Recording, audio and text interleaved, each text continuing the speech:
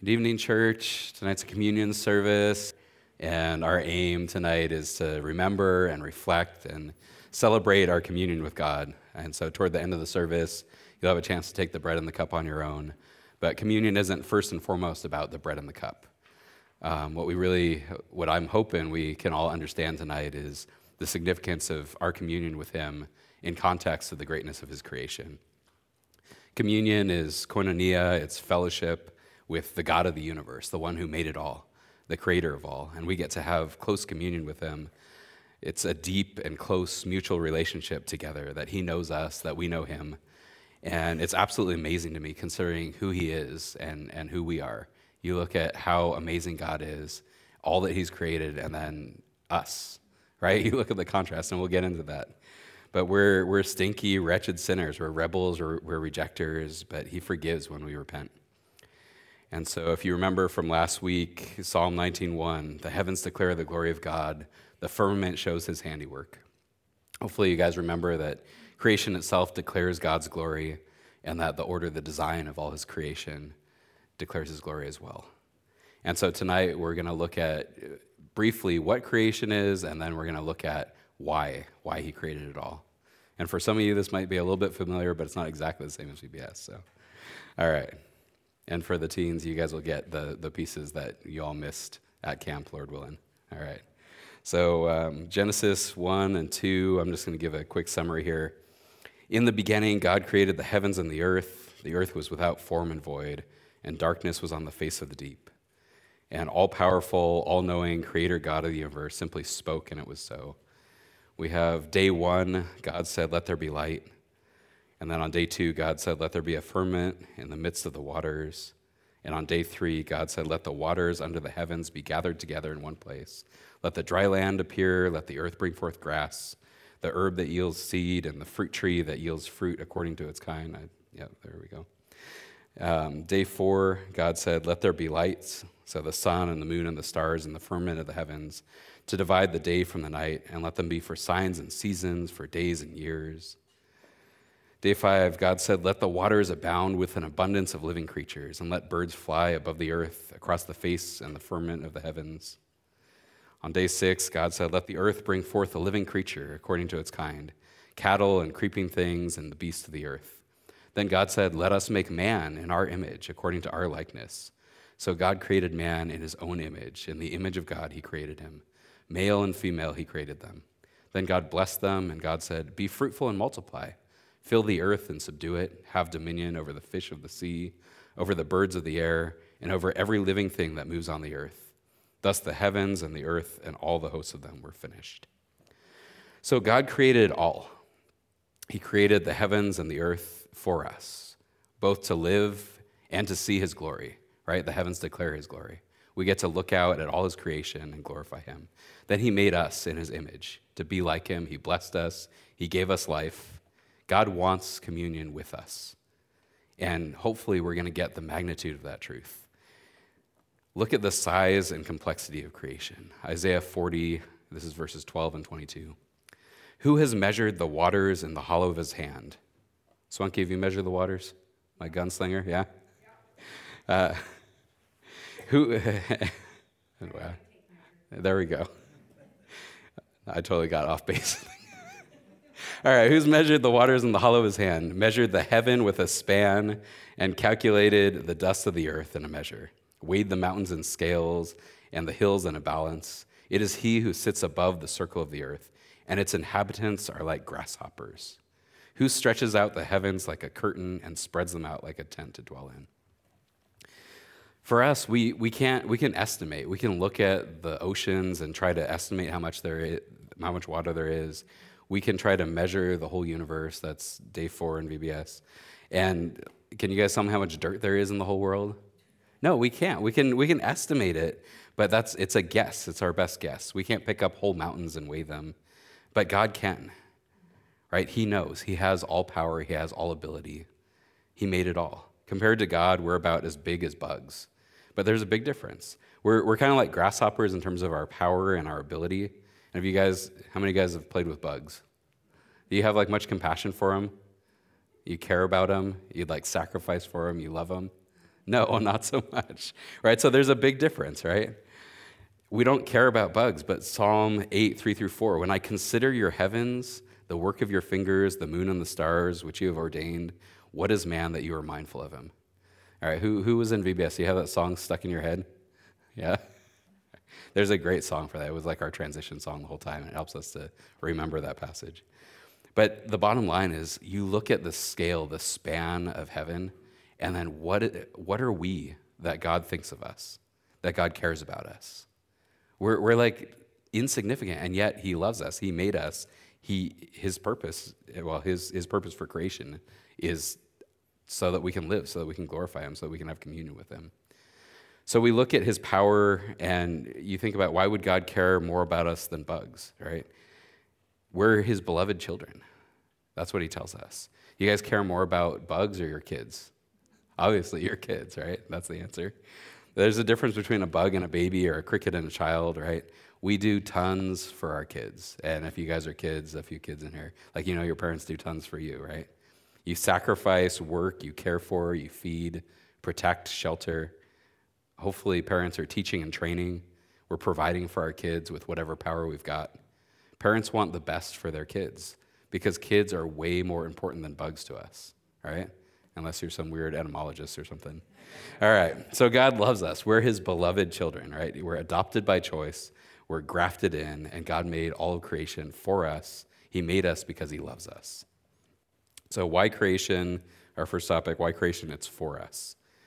So do you think God just created all of us on a whim, or do you think he thought through it? Do you think he planned through it? He thought through it. I'm baiting you into this. All right, there's a passage that's coming up. How about you guys? Do you think through every decision? Any impulse buyers? Impulse decision makers? You call out your husband or your wife here? Yeah. That was pretty quick.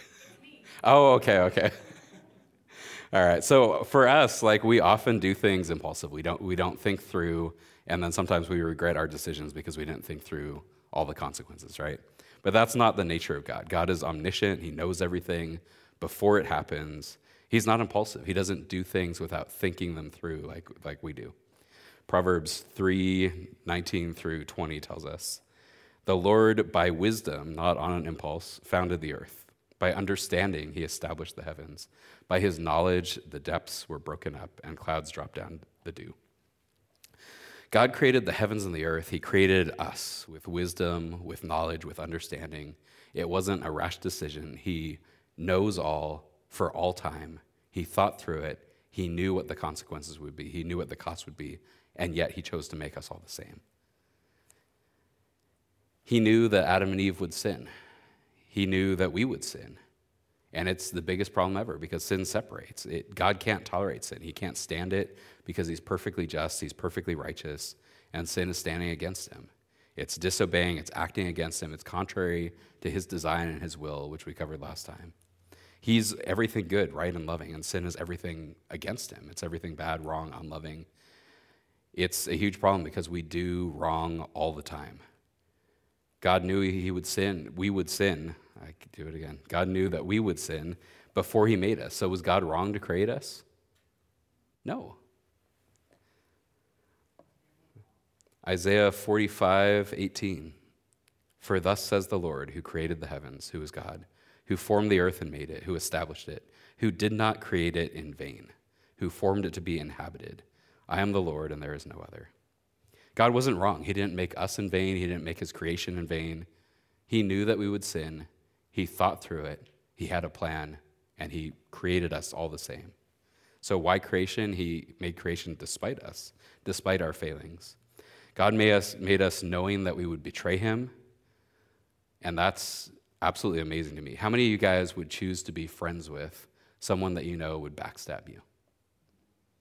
How many of you, when you're thinking through a relationship, would choose to be with somebody that you knew would just totally walk all over? If they knew that they would hurt those that you love, you probably wouldn't enter into it, right? And the reality is that the world that we live in is a pretty harsh place. It's a sin-sick world. But if you knew that you could save them from sin and its consequence, do you think you might change things? You think you might go through with it? But what about the cost? What if you knew that the cost would be suffering, that it would be dying in order to save and rescue and redeem. Like you think about it for us, maybe, and God tells us this in his word, but maybe for our friends, right? Maybe for our family, for our loved ones, we'd be willing to lay down our lives, we'd be willing to suffer. But for an enemy, for one that was against us, God chose to make us. God chose to die even for his enemies.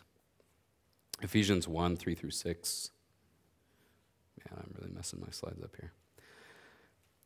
Blessed be the God and Father of our Lord Jesus Christ, who has blessed us with every spiritual blessing in the heavenly places in Christ, just as he chose us in him before the foundation of the world, that we should be holy and without blame before him in love, having predestined us to adoption as sons by Jesus Christ to himself, according to the good pleasure of his will, to the praise of the glory of his grace, by which he made us accepted and beloved in the beloved. God counted the cost of creation, and he decided that we were worth it. Before he made all, he looked forward in time to today, to us right here tonight, and he decided that he loves us so much that he would make the whole universe, even though the only way that he could save us was for Jesus to lay down his life. John 3, 16 and 17, for God so loved the world, for he so loved us, that he gave his only begotten Son, that whoever believes in him should not perish, but have everlasting life. For God did not send his Son into the world to condemn the world, but that the world through him might be saved. He made that decision before he ever made the world, before time began. That's how much God loves us. That's how much he wants to be with us forever. He made it all. He came to earth as a man. He suffered, he died, he rose to life so that we could have the choice to make him our Lord, to believe and be saved, to be cleansed of all sin because he paid in our place so that we can have communion with him. So if we choose to receive his gift of grace, we're forgiven, we're cleansed. We get to live forever, for all eternity with God, who loves us so much. He'll be with us forever. He'll strengthen us by our Holy Spirit to be like him, to love him more and more every day until we finally get to be with him forever. And once we are, we'll be fully like him, without sin, without hurt, without pain. 1 John 3, 1 through 3. Behold, what manner of love the Father has bestowed on us, that we should be called children of God. Therefore the world does not know us, because it did not know him. Beloved, now we are children of God, and it has not yet been revealed what we shall be. But we know that when he is revealed, we shall be like him, for we shall see him as he is. And everyone who has this hope in him purifies himself, just as he is pure. Again, God knew the cost of creation. He knew that all would sin and fall short.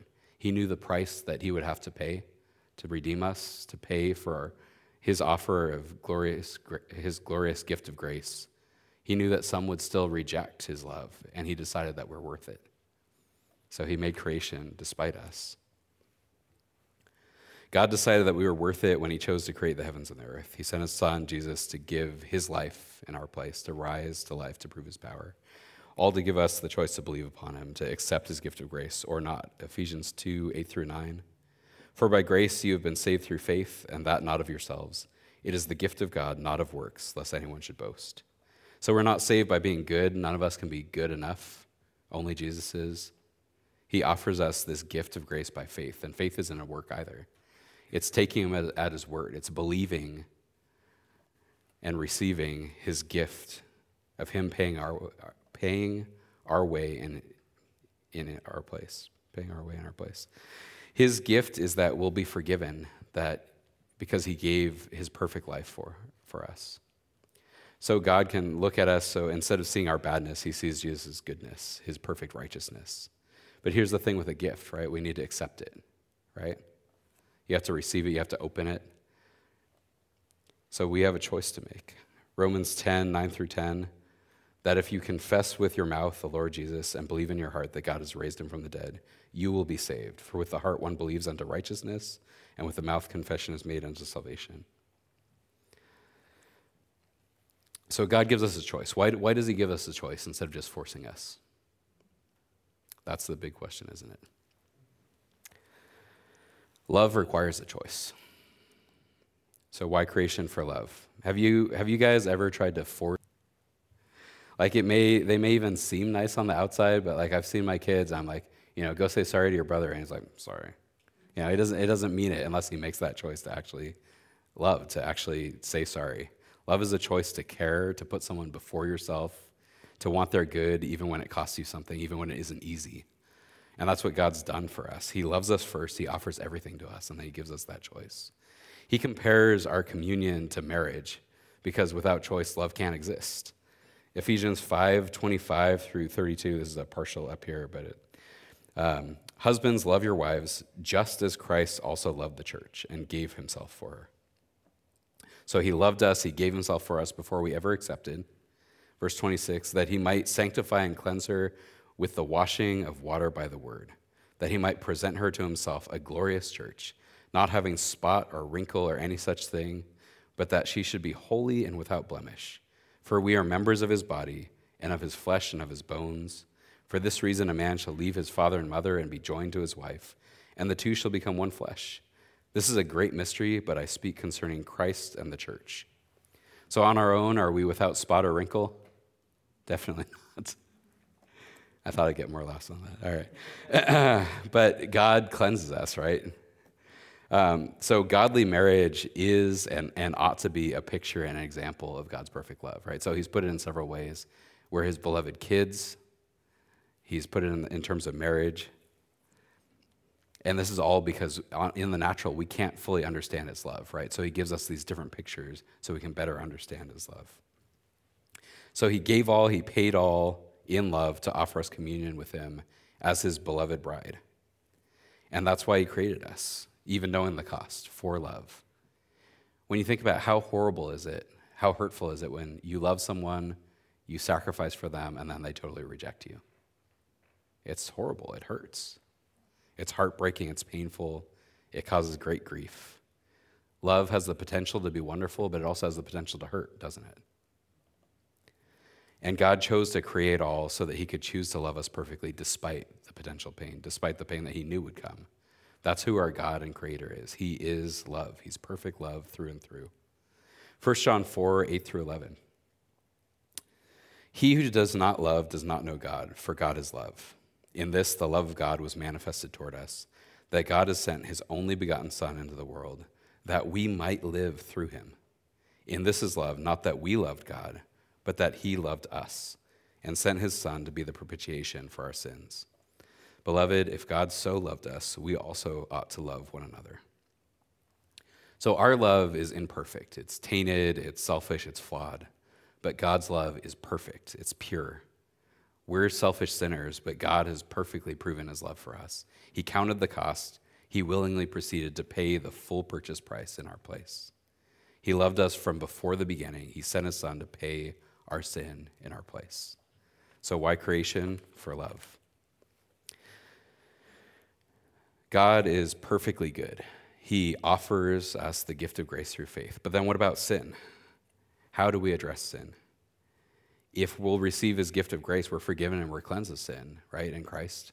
But there's still sin in the sin-sick world, isn't there? So what's the solution for that? Why is it still by his design? John 14:1 through 3. Let not your heart be troubled. You believe in God, believe also in me. In my Father's house are many mansions. If it were not so, I would have told you, I go to prepare a place for you. And if I go and prepare a place for you, I will come again and receive you to myself, that where I am, there you may be also. So right now, we know that Jesus is in heaven. He's with the Father. He's fulfilling his plan. He's preparing a place for us, for all who love him. He will return for all who love him as Lord, for all who accept his gift of grace. 2 Peter 3:13. Nevertheless, we, according to his promise, look for new heavens and a new earth in which righteousness dwells. So God's going to remake the heavens and the earth. He's going to remake it. Does that mean that he messed up the first time? No, this is part of his plan. He's going to remake it for all who are made righteous in him. New heavens and a new earth, without sin, without all the suffering and pain that it produces. Why not make it this way the first time? Remember that choice is necessary for love. So in the new heavens and earth, there'll be no sea, no sin, no sun, but all of God's glory. Revelation 21, heaven and the first earth had passed away. Also, there was no more sea. Then I, John, saw the holy city, New Jerusalem, coming down out of heaven from God, prepared as a bride adorned for her husband. And I heard a loud voice from heaven saying, Behold, the tabernacle of God is with men, and he will dwell with them, and they shall be his people. God himself will be with them and be their God. And God will wipe away every tear from their eyes, and there shall be no more death, nor sorrow, nor crying. There shall be no more pain, for the former things have passed away. Revelation 21:23. The city had no need of the sun or of the moon to shine in it, for the glory of God illuminated it. The Lamb is its light, and the nations of those who are saved shall walk in its light. And the kings of the earth bring their glory and honor into it. Its gates shall not be shut at all by day. There shall be no night there. And they shall bring the glory and honor of the nations into it. Sorry, I didn't switch up there. And they shall bring the glory and honor of the nations into it. But there shall by no means enter it anything that defiles or causes an abomination or a lie, but only those who are written in the Lamb's book of life. That's the key right there. That's the key to his new creation. That's how there can be love and no sin. That all that are there have chose to be with him, have chose to receive him, chose to receive his gift of grace. We've learned about how the heavens and all the creation declare the glory of God. But God's new heaven and new earth will be more glorious. We're already perfectly loved, but all who love Jesus as Lord will be righteous. They'll be like him in the new creation when we're with him. All who receive his gift of grace will be there with God perfectly, unfiltered, in perfect communion, his friends, his beloved forever. All good, no bad, perfect love, no hate, no sin, no pain, no hurt, no suffering, no darkness, no death. Only perfect communion with him. That's his plan for his creation. That's why he's made it all. He loves us, he's chosen us, he's created all for you. The question is, will we accept his love? Will we receive him or reject him? So why creation? Because it's anew forever. And finally, why creation? For forever communion with God. Compared to God, again, we ought how precious we are to him, how great his love is, but we can't fully understand the purity of his perfect love for us yet. So he shows us by every example, right? So we've covered friendship, we've covered we're his children, we've covered we're his bride. I mean, what other ways are there that we can try to understand love this side of heaven? Hear the words of our God and Savior. This is as he's created close communion for us. This is just before he willingly laid down his life. Luke 22:19-23. And he took the bread and gave thanks and broke it, and gave it to them, saying, This is my body which is given for you. Do this in remembrance of me. Likewise, he also took the cup after supper, saying, This cup is the new covenant in my blood, which is shed for you. But behold, the hand of my betrayer is with me at the table. And truly the Son of Man goes as it has been determined, but woe to that man by whom he is betrayed. Then they began to question among themselves which of them it was who would do this thing. So Jesus gives us the practice of communion to rightly remember his redemption and also his rejection, to remember his plan, to remember his promise, to remember his power, to remember and to declare his death and resurrection until he comes again, to remember the price that he paid in our place, the truth that we can have communion with him forever, from the moment we accept his perfectly loving gift of grace and forever right on into eternity, into his new creation. Or, despite his perfect love, we can slap him in the face, we can betray, we can refuse, we can reject. And so my hope and prayer tonight is that you guys have seen and better known his perfectly pure love for us in the context of all creation, looking at the God of the universe, making it all, looking forward for all time in his perfect knowledge, knowing that he made it not in vain, but with a plan and a purpose, that we would be able to have communion with him. And he's inviting us to the table. He's inviting us to eat and drink of the cup and bread that represent and remind of his absolutely perfect, pure love. The fact that he held nothing back in pursuing us and loving us, in paying the only way of salvation and communion with him. So why creation? For forever communion with us. Lord, we thank you for making the way for us. We thank you for looking forward for all time, seeing the incredibly high price that you would have to pay, Lord, to make the way of salvation for us, Lord. We thank you for revealing your love to us, Lord. We thank you for drawing us by your loving kindness. And we thank you, Lord. We praise you now. I just ask that you help us by your Spirit to examine our hearts, to examine our minds, Lord, to just examine the heavy cost that you paid for our sin, Lord, and that we would repent, that we would look to you, that we would long for you, Lord, that we would appreciate you for who you are. We thank you, Lord. In Jesus' name.